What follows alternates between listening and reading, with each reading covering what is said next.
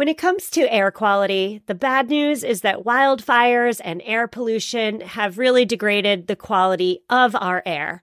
But the good news is that we're all realizing that the quality of our air, and particularly the quality of our indoor air, is really darn important.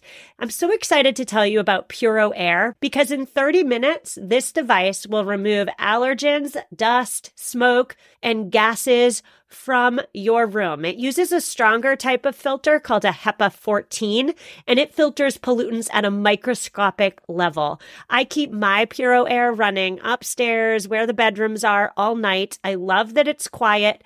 Cleaner air just hits different, doesn't it? Check out everything Puro Air has to offer at getpuroair.com. That's GETPUROAIR.com. One more time for the people in the back, getpuroair.com. Well, hello there and welcome back. My name is Stephanie Safarian and you are listening to episode 171 of the Sustainable Minimalist podcast. On today's show, we are discussing all the different facets of educating our children at home. The pandemic may indeed be on its way out. My first grader is heading back to school full-time next month. 3 cheers for that. But even so, the fact remains that an awful lot of learning happens at home, pandemic or no pandemic.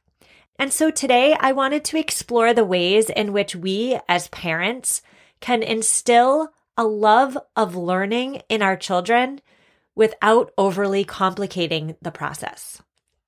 Now, I'm biased because this is my show, but I think today's episode is amazing. And that's because I am bringing you not one, but 2 highly qualified guests, 2 former teachers who each bring their unique insight to our conversations. In my first interview, I'm speaking with Hillary Einboden. Hillary is a home learning coach who helps parents homeschool effectively. She's on the show to offer ways in which we can encourage our children to explore their passions while also putting down their screens. In my second interview after the break, I'm speaking with Jess Purcell. Jess is a former science teacher who is dedicated to bringing environmental science into the home. And so Jess is on the show to offer up 3 simple, and I do mean simple, activities that we can do with our kids of all ages at home to get them thinking critically about issues surrounding sustainability. Enjoy my conversations, first with Hillary and then with Jess. Hillary, thank you so much for coming on the podcast. I'm really looking forward to gleaning your wisdom about how on earth I can be a happy homeschooling parent. We're however many months into homeschooling here, and we're that many months overdue for this conversation. How are you? Oh, I'm very well. Thank you so much for having me on your wonderful show. And I'm excited to talk about the thing that I will stop people pre-COVID. I would, strike up conversations in playgrounds, libraries, and all my friends know that I love talking about home learning. And when the pandemic hit a year ago, I realized that my consulting work needed to shift. And I just decided to devote myself entirely to supporting parents and helping parents and kids thrive while they learn at home. And that doesn't mean that all moments of the day are going to work and be positive. In my home, it is moment to moment, but it's something that I love to talk about. So thanks for having me on today. Well, thank you for coming on. Why don't we start with the elephant in the room, which is that for most of the parents listening right now to this episode, they are homeschooling because circumstances have made it that way, not necessarily because they want to be homeschooling.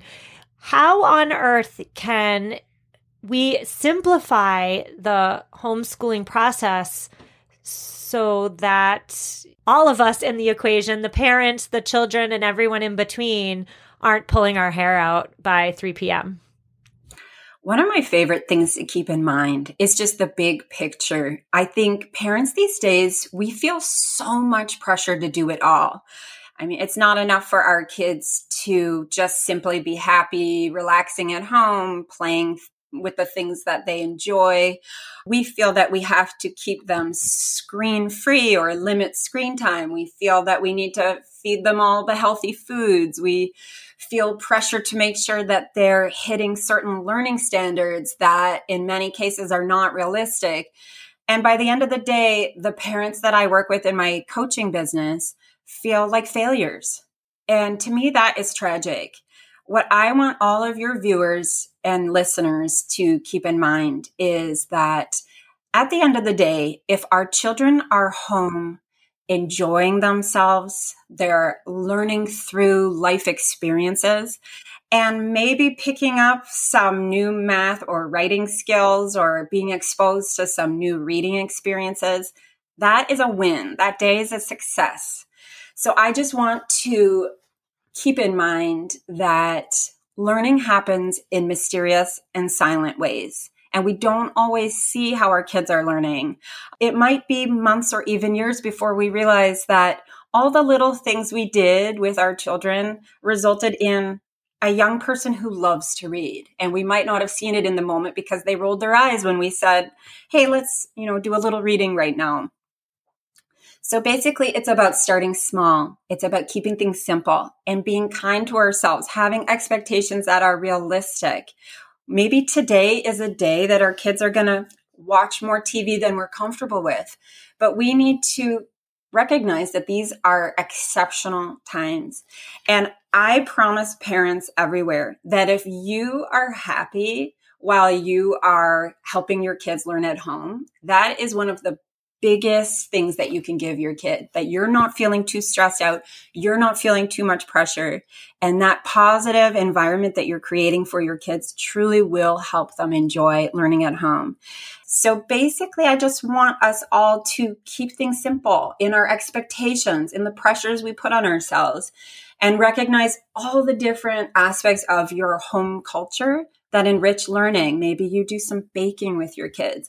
Maybe you sit at the table every night at dinner or often and have conversations, talk about things that are happening.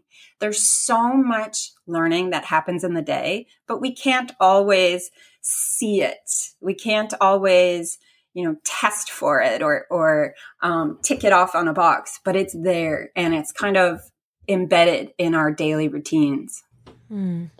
What I hear you saying is that creating a culture of positivity, despite the circumstances, is much more important right now than hitting these learning objectives. And cognitively, I definitely agree with that. But there's another voice in the back of my head saying, well, what's going to happen when they go back to school? Is my first grader going to be woefully behind? So what do you say to parents like me who don't want their child to be behind when they eventually go back to school? This is something I hear all of the time. The parents that I work with say those exact words to me. I'm so worried my child is falling behind. Often parents feel that they themselves are ill-equipped to help their kids learn at home. They doubt themselves and they're racked with stress and worry. This is what I would say.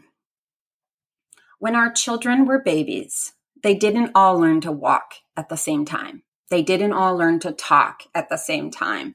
There were milestones that took different time frames to come to pass.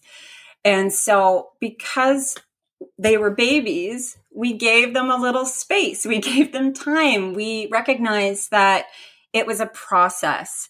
And unless there was something that was, holding them back from developing naturally, our children eventually did learn to walk. They did learn to talk. They did hit those early milestones. I argue that learning, especially in the elementary years, that learning is very much along those lines. It's something that will happen even with early reading development. Children will learn to read sometimes on their own at the age of 4. Otherwise, other children will learn when they're 7 or 8 and they'll need a lot of instruction, but they'll learn. It might take more time. What I want to say to parents is just because your child is having some struggles learning at home right now, that doesn't mean that they won't be prepared to go back to school next year. If that is something that's on your mind and your listeners' minds, I want to say that teachers everywhere know that students have been learning in all kinds of different ways during this very challenging time. And so when kids go back to the classroom, I know I'm a former teacher. I know exactly what the approach will be. There's going to be a lot of grace. There's going to be a lot of space, and there's going to be a lot of patience to let kids slowly find their footing. Maybe this time is an opportunity for our children to learn stress management skills, communication skills, learn how to organize their spaces, their rooms, tie their shoes, all the things we never have time for when they do go to school because it's rush, rush, rush out the door. Maybe this is an opportunity for our children to learn those life skills that when we're busy, we don't have as much time for, and recognize how important those learning experiences are. They're just as important as learning to read those chapter books or memorizing those multiplication tables. I would add another life skill to your list. Not so much a life skill, but something really important that children need to know, which is one I've been working on with my first grader, which of course is telling time on a clock with hands. Yes, absolutely.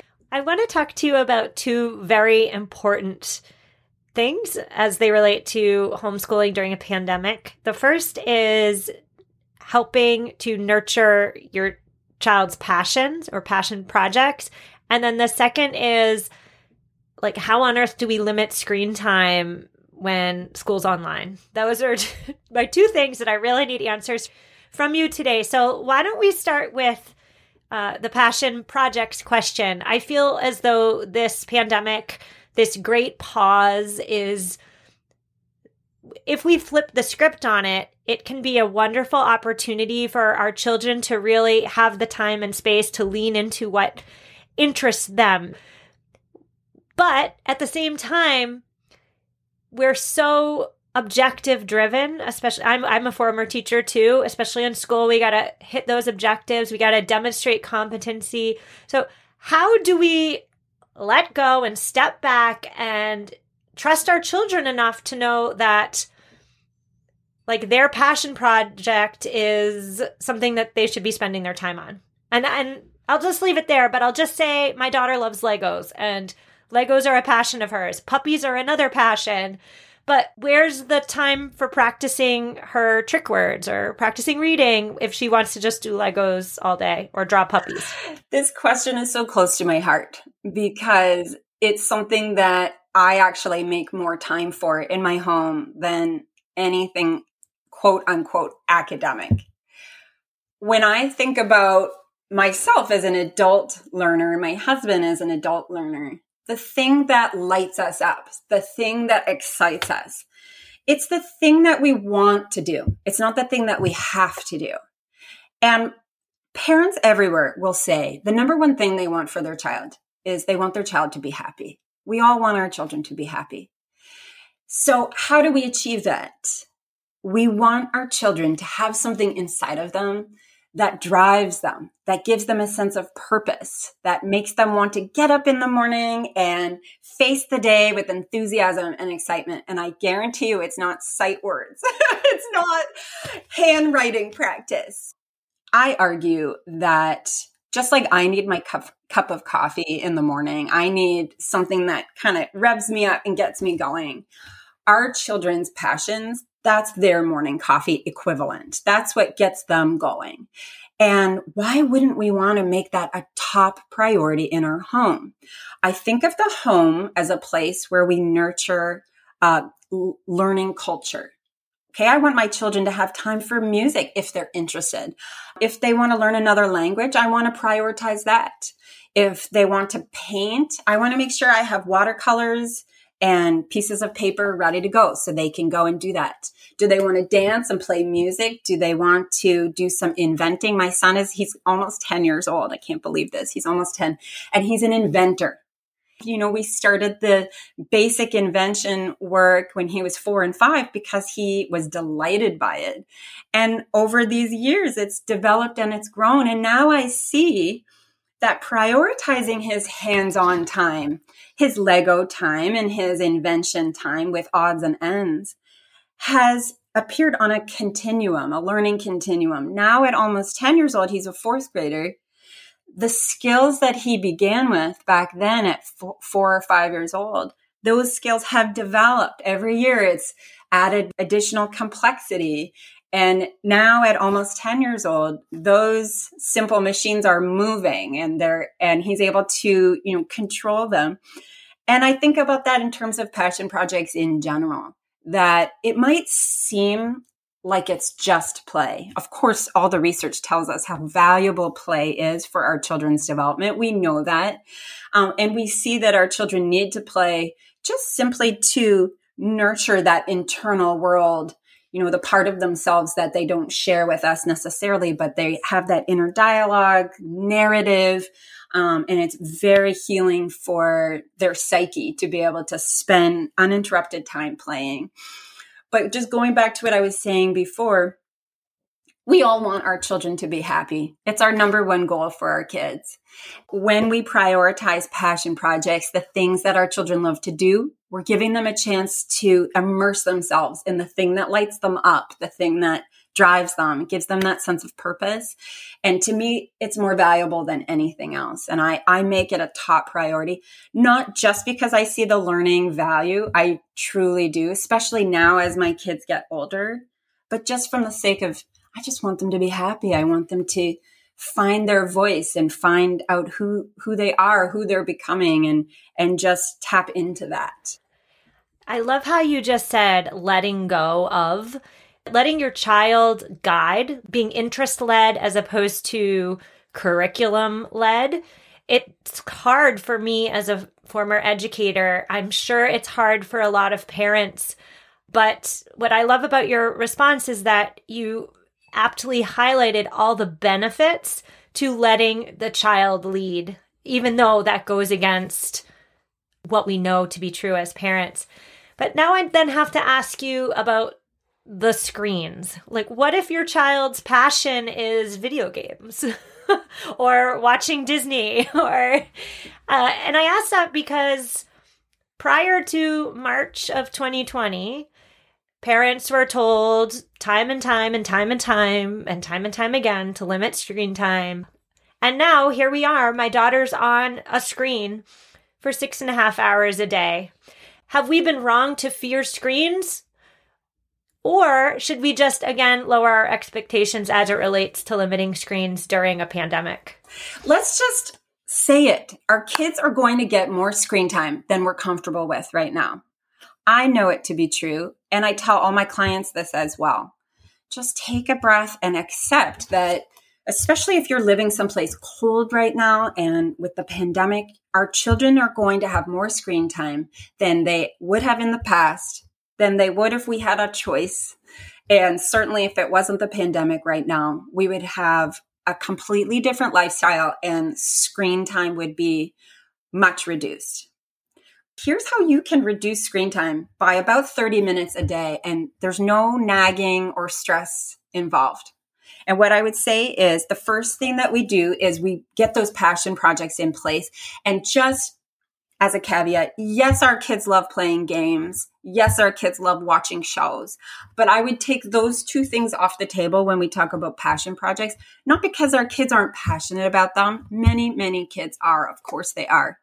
But because passion projects are about being creative in a way that is not a passive experience. So we want our kids to be the actors, and we want our kids to be, maybe if they're passionate about gaming, maybe if they are designing a game, if they are the ones who are, in control of the process, that's something different. But the one word I would keep in mind with passion projects is we don't want our kids to be passive. That is not what we want. We want them to be active, in control, creating, doing, making.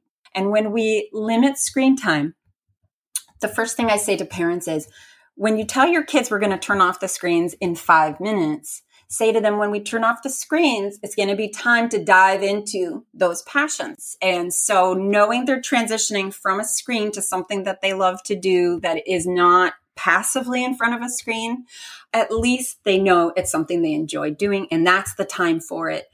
What I will say is passion projects, the things that we want to encourage and nurture our children in doing, won't happen if screen time is not limited. But my second tip is about using something that replaces screen time.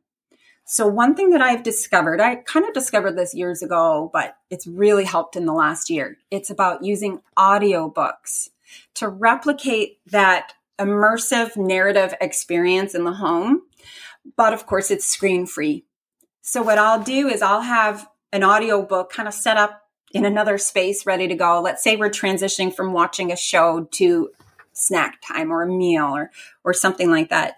When my kids can dive into the world of a story, a great story narrated with, an expert narrator, I find that audiobooks are sort of the bridge between immersive screen time and complete offline time. So I recommend that parents really try to nurture the use of audiobooks in the home as a way of bringing a narrative experience to the day-to-day life of your home. It will help reduce screen time because it just is a more relaxing way for our kids to go from screens to not screens. And then my third secret weapon for reducing screen time is something that I never really thought about before the pandemic, but this last year I've been testing it out. I start bedtime ridiculously early with my kids because my kids want to delay bedtime. They want to procrastinate. And how do they do it when it's bedtime and they're in their room and they've got their pajamas on? Can I just play for a few more minutes? Can I just stay up? And my son wants to read. My daughter wants to, play. And I find that if I start bedtime really early, that buys in extra time in the day where they're not trying to get on a screen. So if you add up the passion projects, the early bedtime where they just want to read or do something in their room to delay bedtime, and the audiobooks, I'm saying to parents, let's see if you can cut screen time by 30 minutes a day during these terrible and challenging times. And at the end of the day, we know that's healthier for the kids. And then we're not racked with the guilt and stress knowing that they're getting too much screen time. I am so obsessed with those techniques. Thank you so much. We love children's podcasts in this house just because my children are younger, so they don't really have the concentration to sit for a whole chapter of an audiobook, let's say, but a 15-minute quick little stories podcast. I'll link to some of our favorite kids podcasts in this week's show notes, but yeah, so good. And then I also start bedtime ridiculously early, like right after dinner, like 6:15 p.m., because that is 30 minutes earlier where they're not asking to watch a show before bed. So thank you so much for offering those tips up. Hillary, I know you are a homeschooling coach. Tell us what that is and where listeners can find you. To me, home and learning are intertwined. And maybe moving forward, we'll forever see our homes as a place where very valuable learning is happening. And what I do is I help parents who are struggling while their kids are learning at home. They want their kids to thrive. They want to enjoy what they're doing, but they are feeling the stress. They're feeling the worry, and they feel alone, even though they're not alone. But it can feel that way sometimes. And so I think of myself as that mentor for parents who are now finding themselves in a role that they've never been in before as their kid's teacher. So I do one-on-one coaching. My website is homelearningcoach.com. And I'm going to be posting on my website a free mini course all about reducing screen time, that 30-minute cutoff of the day that we talked about. I'm actually in the process of loading a free mini course all about that to help people just cope with screen time right now. And hopefully we can all feel a little bit more positive about how well our kids are doing as they learn at home. Well, I just followed you on Instagram, and I just want to say that what my takeaway as a mom is from this conversation is to take a deep breath, step back, and know that creating a culture of positivity, creating a home in which learning can take place is our number one priority right now. It is about, I think in my household, it's about fostering a love of learning that is going to extend beyond this pandemic. Would you agree with that? 100%. Rather than think about learning as ticking the box, okay, they've done that and they've done that. It's about laying a foundation. And it takes time, and sometimes we don't see the results. But I think it's more powerful and maybe will have a broader impact in their life story of learning and where it takes them in the future. It's about laying the foundation. We're not going to see the house in all its built glory right now, but we will down the line. Our job as parents is to lay that foundation. That is the perfect place to leave it. Thank you so much, Hillary. You have just reinvigorated me as we go into the next 3 months of homeschooling. Thank you so much. I really enjoyed this conversation. I did too. It was great. Thank you so much. We'll be back with my second interview of the episode with Jess Purcell after a quick word from this week's sponsor.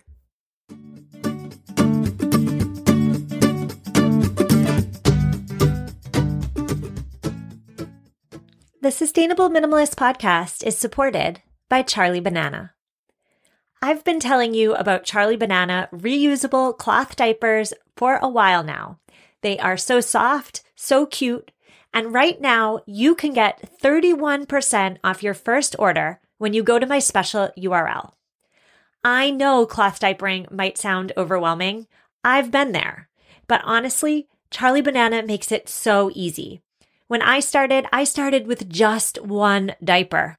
Using just one cloth diaper a week saves 52 disposable diapers from the landfill each year.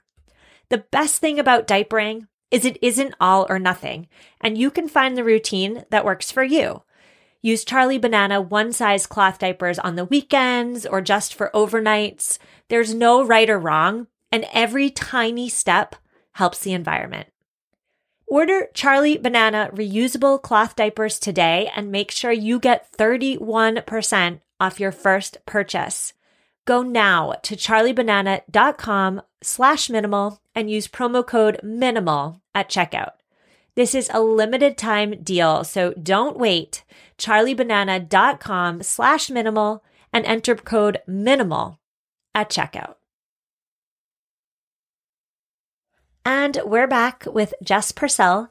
Jess, thank you so much for coming on the show. I am really thrilled for you to help me bring more science into my own homeschooling routine. Before we get there, why don't we start with you telling us who you are and what you do? Great. Well, thanks for having me, Stephanie. My name is Jess Purcell, and I am a former science educator, high school science mainly. I worked in the classroom for about 10 years, and then with the birth of my second child, got the opportunity to stay home and have been home with my two now for a couple of years. And recently, because of the pandemic, have now transitioned into homeschooling them. And as you can probably relate, Stephanie, I know you've got a teaching background too. Even though you're out of the classroom, a teacher is hard to stop teaching. And because of my passion for the environment and for sustainable living, I felt the need to want to make sure that I incorporated as much sustainability science and just nature education with my own kids as I had them home with me to give them a really good foundation of seeing how they're connected to the natural world. Well, I know that you have come armed to our conversation today with 3 science experiments for kids, and I am really excited to try them out on a personal level with my 6-year-old because I feel as though in my house, I try to lead with eco-friendliness and I try to impart those values onto her, but maybe 80% of the time she's just not super excited about it. Like separating trash. Let's just take that example. She knows, let's say, that an apple core goes in the compost container, but she's just not invested, and therefore she's just not necessarily motivated to do it 100% of the time. So I'm really looking forward to trying the science experiment path, the realm, to see if that really actually does get her invested. So let's just jump right in to one of the 3 experiments that you came to talk to us about today. Pick one and tell us how to do it. Okay, great. Well, let's go on your separating trash idea, just going off what you were saying with your daughter. One of the things that I've done with my kids that they really got excited about was comparing packaging and letting them see that, a lot of the packaging that we get just has to go right into the trash because it's made of plastic, which comes from petroleum, and there's nothing we can do with it. And so it has to go in the trash if it can't be recycled, which most of those plastics that come in, unfortunately, they're compound plastics, and so they just can't go in the recycle bin. But showing them that there's an alternative, like starch packaging peanuts and starch-based packaging, and then letting them explore simply the difference between the two has really been actually a lot of fun. And so one of the experiments that we did was we just took simple, what we'd consider styrofoam packing peanuts, and compared them to starch packing peanuts, and what the difference is in terms of their breakdown. I get a lot of questions about, well, how do you know if you're looking at packaging peanuts? How do you know if they're styrofoam or petroleum-based, or how do you know if they're plant-based? And if you just dip them in water, the ones that get sticky and actually start to dissolve, those are your plant-based, where the ones that don't do anything in water are your petroleum-based. And then simply with my kids, just getting out a big bucket of water, letting them throw some plant-based in one bucket and some petroleum-based in another bucket and stirring them around, making predictions, trying to get a little bit of that science out of them, like, okay, let's predict what happens. And they get to see in front of their own eyes that, wow, those petroleum-based packing peanuts, they don't go anywhere, which lends themselves to a deeper conversation about how petroleum products and plastic products don't go anywhere.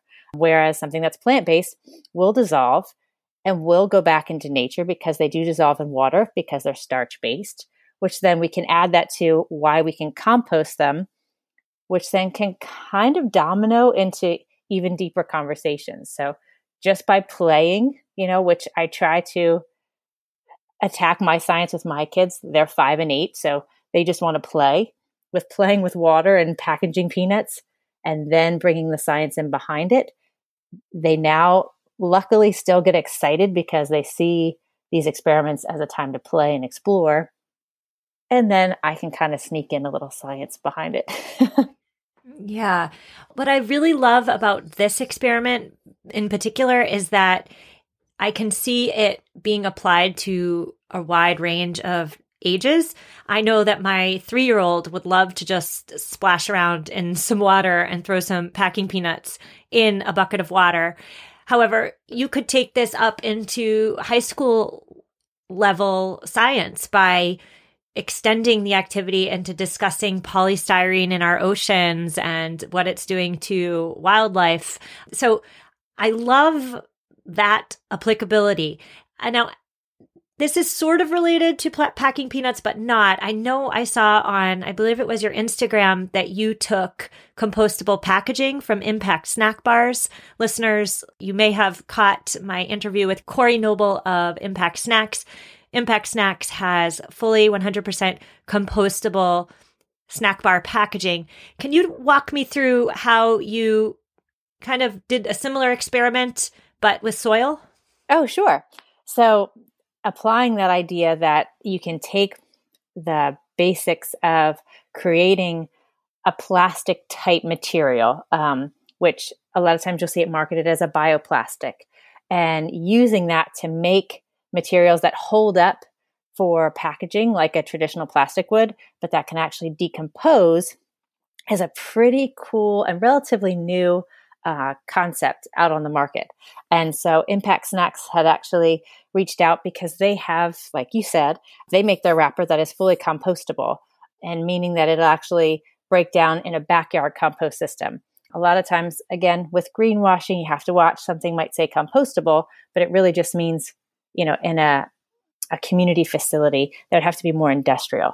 Anyway, I got really excited about this because their wrappers are made of a soy-based cellulose, so plant-based, but coming from soy waste products.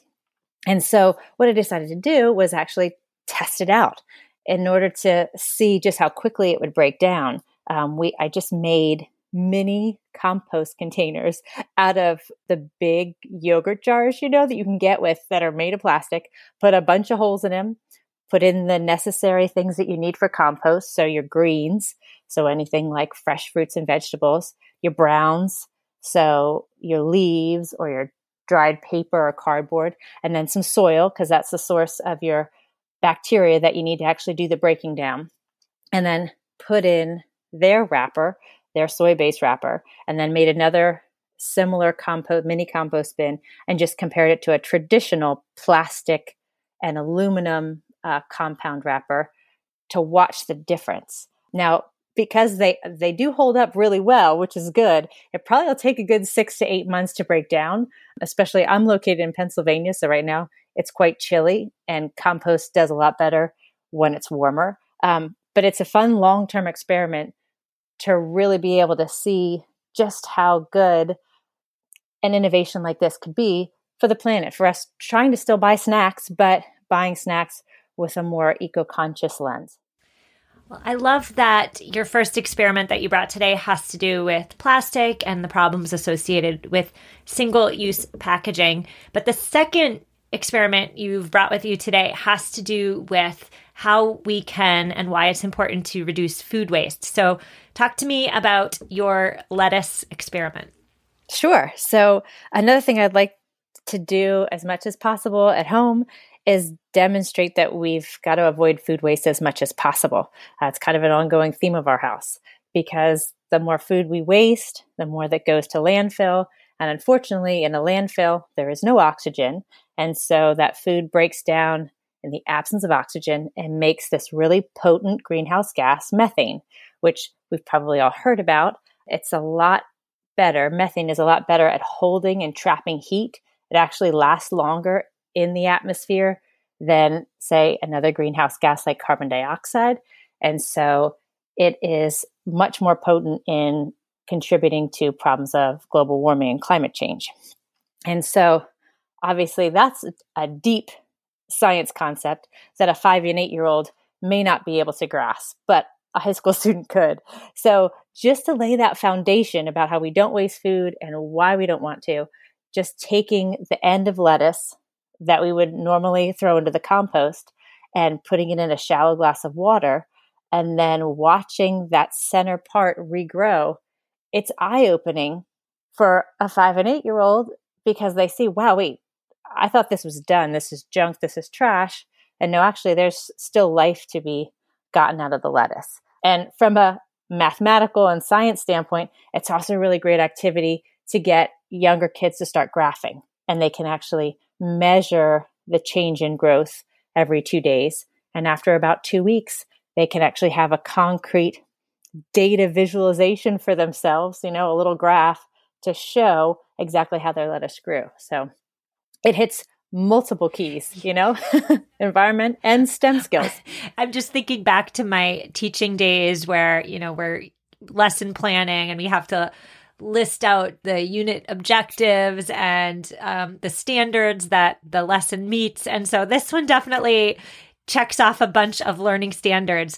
And it makes me think about my garden this summer. I didn't necessarily have science in the back of my mind when my husband and I undertook our ambitious garden, but science and education was an unexpected benefit of the garden. My 6-year-old got so into it. She would dig up the potatoes, look and see if they were ready. If not, cover them back up. She would pick the cucumbers. She would measure the growth of the vines of the cucumbers. And so growing, I think, is, I don't want to say universal, but I would say that children tend to love any experiment in which growing a food item is involved. Would you agree with that? Do you see that in your own home with your own children? Oh, wholeheartedly. Absolutely. That just them being able to witness something start from seed or a small seedling. And it kind of puts the power in their hands, where you give them a watering can and they get to water the plant, or they get to tend it and pick the vegetables that are growing, or make sure that there's plenty of water when it's dry out. I really think it's incredibly powerful for them because they get to see how they can impact making something. Your last experiment today has to do with cranberries and floating and sinking. And I love this one because I know I have an awful lot of leftover cranberries in my crisper and I don't know what to do with them. So walk me through it. Sure. So this one maybe is a little less on the sustainability side, but it's definitely great for building those critical thinking skills, especially in the environment that our kids are growing up in, being able to be scientifically literate and being able to analyze information and decide if it's true or false. This kind of can hit at those because you're building those foundational skills. So simply by taking some fresh cranberries, or maybe in your case, not so fresh, they'll still work. Not the dried ones, they won't work. And giving them to your kids and saying, okay, well, what's going to happen if I put these in water? Are they going to float or sink? So a one or the other choice. And then once they've chosen float or sink, throw them in water and they'll discover that very quickly, yes, they float. But then asking them the why question, why they're floating, will start to get them thinking about, well, is there something different inside them? What else do I know that floats? Will actually hopefully start turning those critical thinking skills on in their head. And then cutting one open and seeing that, wow, and cranberries actually really has some pretty defined air pockets inside, which is why it can float, then gives them a concrete answer to their why. It's very simple, but it's a really great way to walk younger learners, especially, or older learners, as a great introduction to utilizing the scientific method of going through those step-by-step processes to solve a problem. What I love about you and the experiments specifically that you brought today is that they're not all that hard. They don't require a lot of advanced time or preparation on the front end. And you don't have to be a teacher to be able to execute them properly as the parent. But I am willing to bet that there are still some listeners listening right now who are saying to themselves, we're in the middle of a pandemic. I'm just trying to get through the day. I am not in any place to start a science experiment with my children. Do you have any words of encouragement for those listeners? Absolutely.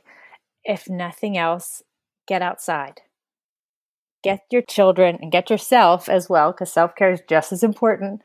Get yourself outside, whether that means out on your balcony or out in the local park, or if you have access to green space, out in a green space or backyard, and just let yourself and your kids explore, because there's nothing more valuable than being able to just get outside and listen and look and start to connect with your outside, whatever that looks like, whether it be, like I said, a back porch or a playground or a backyard, or if you're privileged to have big green open spaces. Allow those connections to nature to start to foster, because it's amazing what that can do, not only to your learning, but just your physical and mental well-being. And especially in times like now, a sense of calm and a sense of connection is so important. And if you can do that and start watching the birds outside or discovering the worms in your backyard, there's a lot of science to be learned without having to do an experiment. And for those listeners who are listening right now and are thinking to themselves, oh my goodness, thank you so much, Jess, for giving me 3 activities that are educational and fun to do with my kids, I would suggest to them that they head on over to your Instagram and your blog. I'm scrolling through right now. You have an investigation on how vinegar works as a cleaning agent. You have how and why to propagate plants in water. So we really just hit the tip of the thoughtfully sustainable iceberg today. Where can my listeners find you online? They can head right to my website, thoughtfullysustainable.com, or if they're on social media, you can find me on Instagram or Facebook or Pinterest and YouTube, all under that same name, Thoughtfully Sustainable. I will link to your online presences and this week's show notes. But Jess, I want to thank you so much for coming on the show. I am going to go get a bucket of water and do the packing peanuts right now. Oh, awesome. I'm so excited, Stephanie. Thanks so much for having me. I so hope you enjoyed my conversations with Hillary Einboden and Jess Purcell. I have linked to all of their online presences in this week's show notes, which you can find at mamaminimalist.com/171. Next week, we haven't done a solo episode in a while. So next week, I am bringing you a solo episode and I'm so excited for it. I've loved talking to people. I love interviewing, but I equally love a good old solid solo episode. So I will see you next week. Stay healthy, my friends.